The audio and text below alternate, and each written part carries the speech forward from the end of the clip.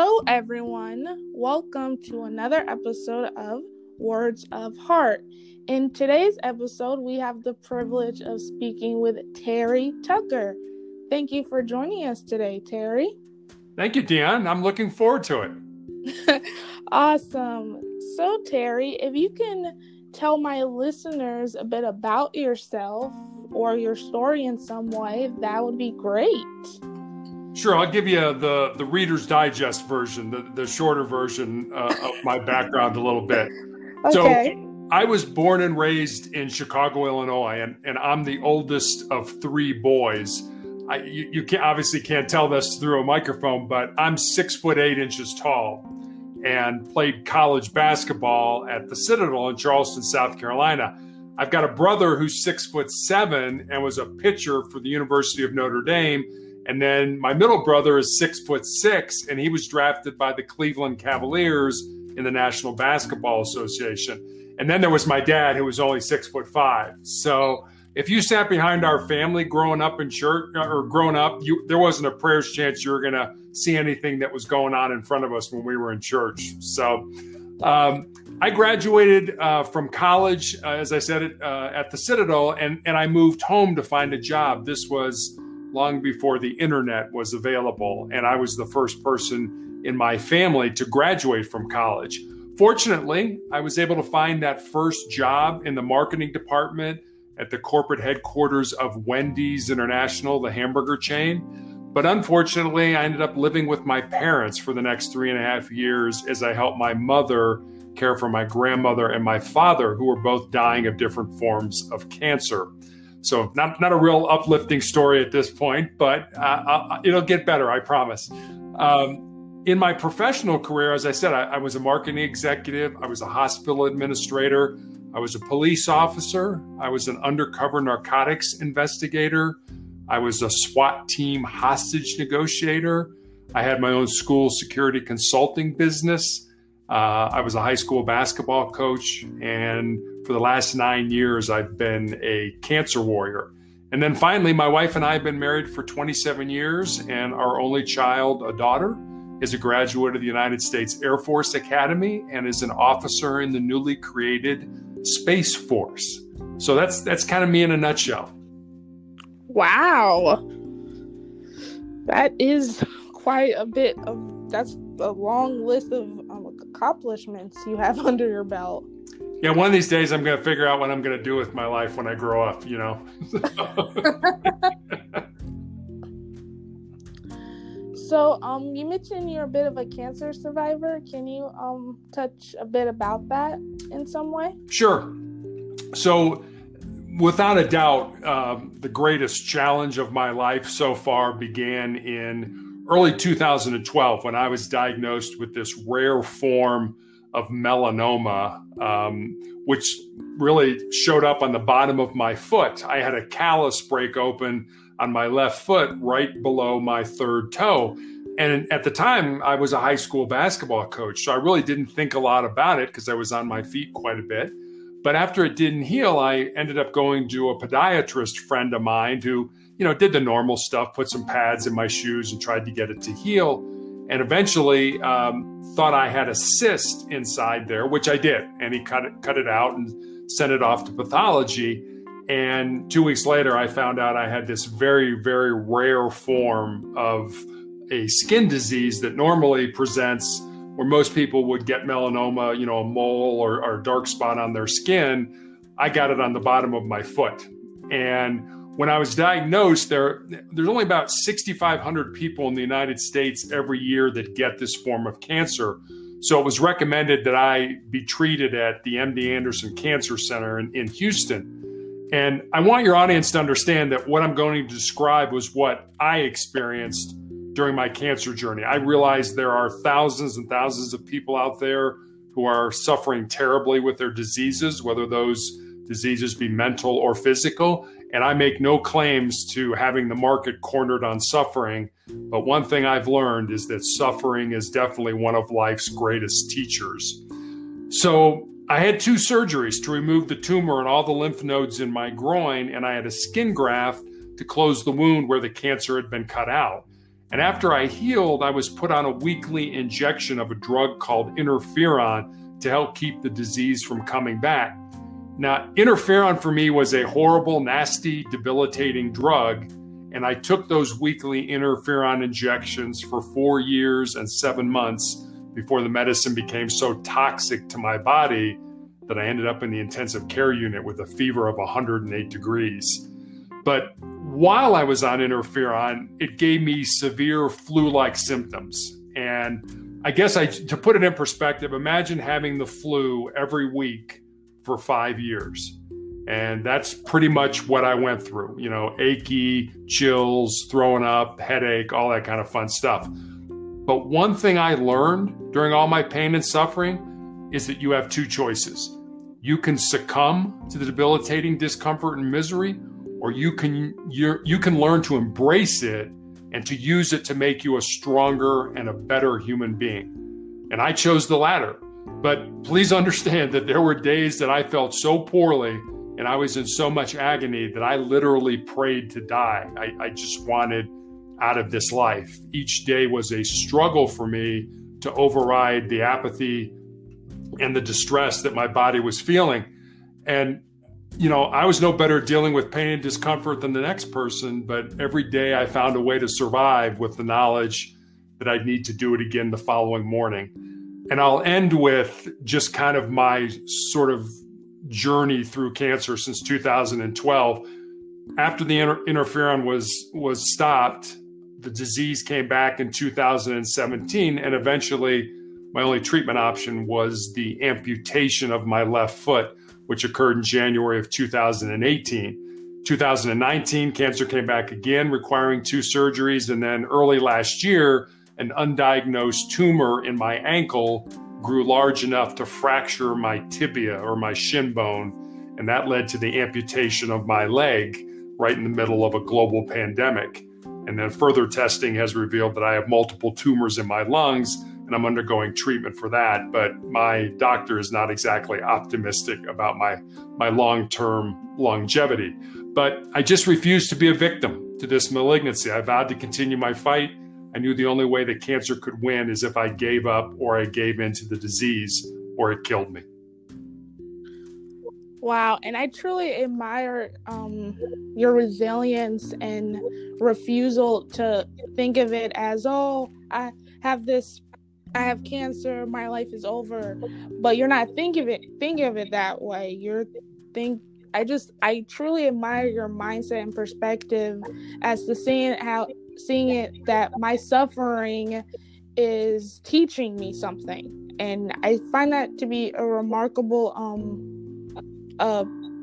perspective. To give you a little insight into me, even though obviously this whole purpose of this podcast is to share a bit about your story, but this is also why I like the conversation method, because it gives you more insight into me and into you as well. So you touched on this last year at the start of the pandemic. I got diagnosed with diabetes. Obviously, having any health condition during a crazy virus is absolutely horrible. And my family, for one, did not respond to this particular news all that great, because I've had many health-related conditions growing up, which could have easily put me in a spiraling world of depression, but it didn't. It just gave my life more purpose and meaning, and I just had more reason to prove to everybody else that, hey, I'm just as smart as everybody else, and I'm not gonna let my deficiencies stop me from being all that I can be. And that's the same case with my diabetes as of last year. It could have easily gave me a negative perspective. However, if I hadn't been diagnosed, I simply wouldn't be here. So it was like a sign from God. Actually, it's not even a sign. I truly believe it was a sign from God that if I hadn't been diagnosed, then I wouldn't be here right now. So it's just His way of giving my life more purpose. And if that hadn't happened, I wouldn't be having this awesome conversation with you.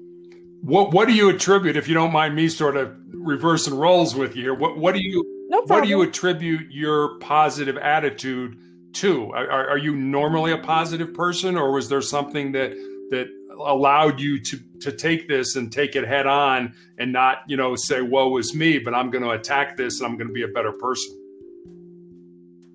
I usually have a pretty positive mindset. It's just been ingrained in me since I was born. Just to give you further background, I'm chuckling because this isn't really public knowledge to many people, but for the first 2 years of my life, I couldn't hear or talk. So I've been pretty different from day one as far as being born and having all types of struggles because of my health deficiencies. And hey, I couldn't hear or talk for 2 years. That's not something you hear every single day.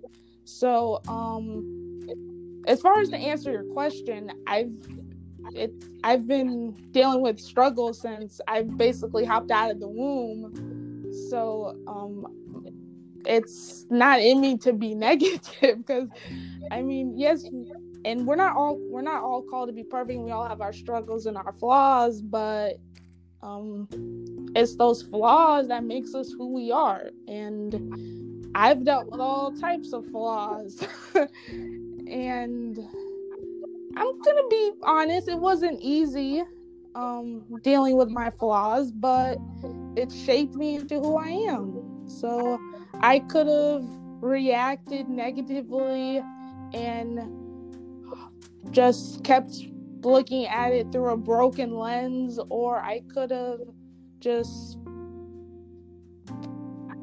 I lost my train of thought as to explaining this, but it's not in me to be negative.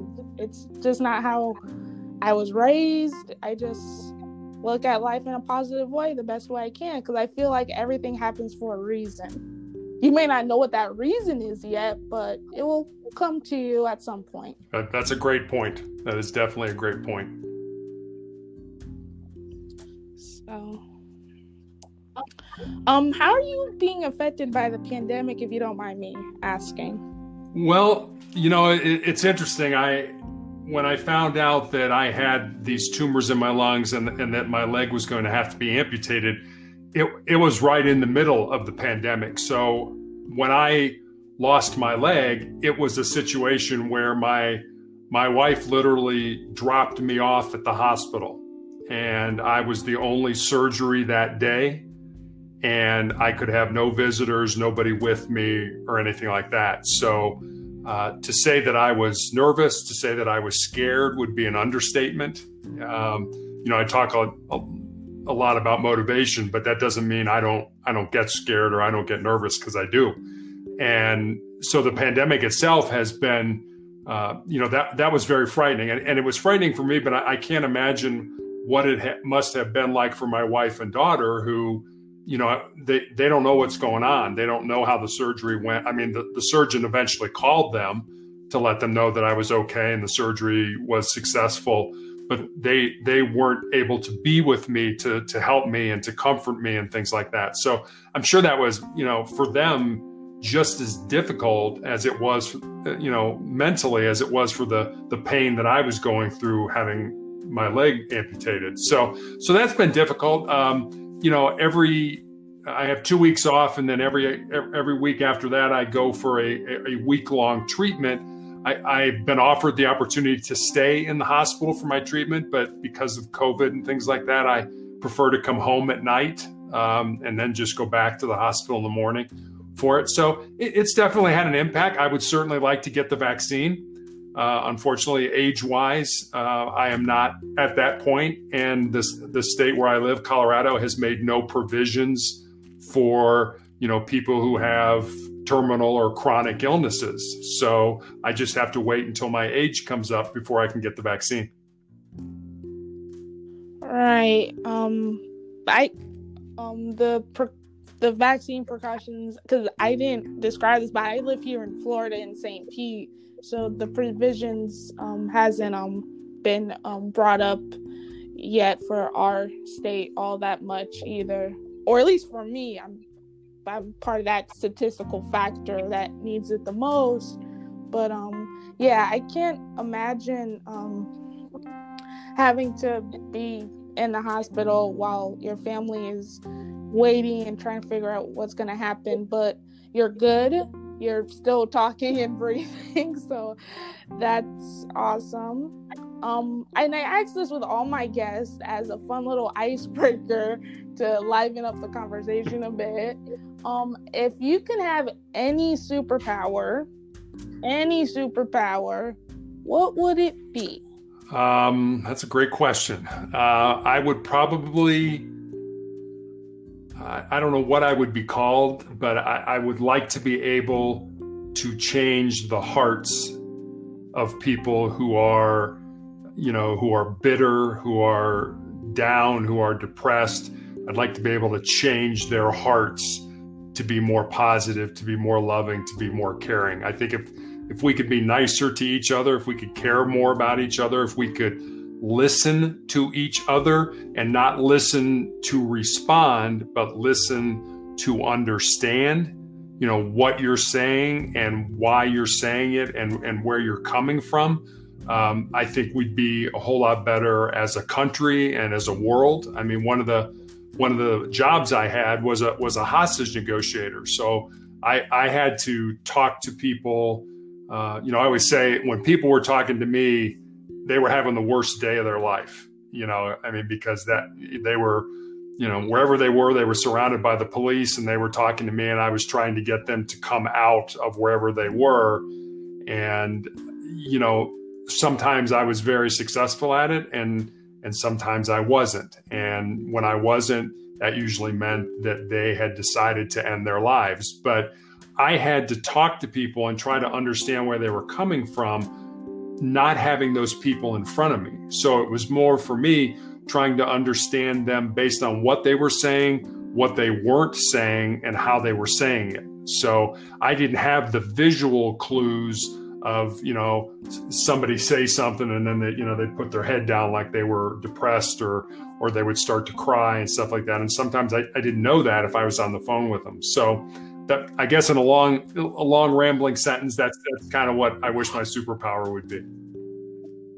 That's an incredible superpower. And that's an awesome superpower. And it's the first superpower I've heard that did not involve flying or traveling or transporting. I mean, I know we all miss travel and everything. So going to Japan to have some sushi and then going to Chicago for a Philly cheesesteak in like 2 seconds flat is probably an incredible ideal power. But your power actually involves helping others, and I just absolutely love Well, thank that. you. Yeah, that's kind of been where I am in my life right now. I am probably coming to the end of my life, and I am okay with that because I really feel like I found my purpose in life and I lived it. So dying doesn't scare me the way it does a lot of people who never do anything with their lives. So for me, it's more with whatever time I have left, just put as much good, as much positivity, as much love back into the world as I can. And, that means the focus has to be off of me and on other people, trying to make them have better lives or give them something that can help them be a better person. Oh, I love this conversation, and we can keep going over and over, but we're gonna have to wrap up, unfortunately. Man, this is such a good conversation. Do you have any social plugins for people who want to reach out to you? Sure. So I have a website. It's called motivationalcheck.com. I also have a book called Sustainable Excellence: The 10 Principles to Leading Your Uncommon and Extraordinary Life. The book is available on Amazon, on Barnes & Noble, on Apple iBooks, pretty much anywhere you can get a book online. You can find that. But you can also go to my website, motivationalcheck.com, and you can click on a link that'll take you to ordering the book. And then all my social media platforms are on motivationalcheck.com. So if you want to get in touch with me, send me a comment, you can do it through there. If you want to get a hold of me on Facebook or LinkedIn or Instagram or Twitter. You can do all that through motivationalcheck.com. Awesome. Thank you, Terry, for joining me today. This was an incredible Thank you, Deanna. I conversation. appreciate people like you who give people like me a platform to, between the two of us, make the world a little bit better. Oh, absolutely. To all my listeners, stay healthy, stay safe, and until next time.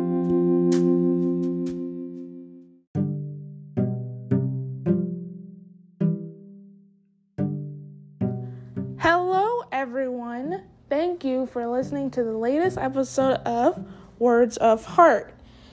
If you would like to leave a rating/review or voice message of your thoughts on this latest episode, or any episode for that matter, please do not hesitate to do so.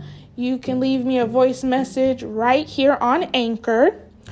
And if you would like to leave a review/rating, you are welcome to do so on Apple Podcasts.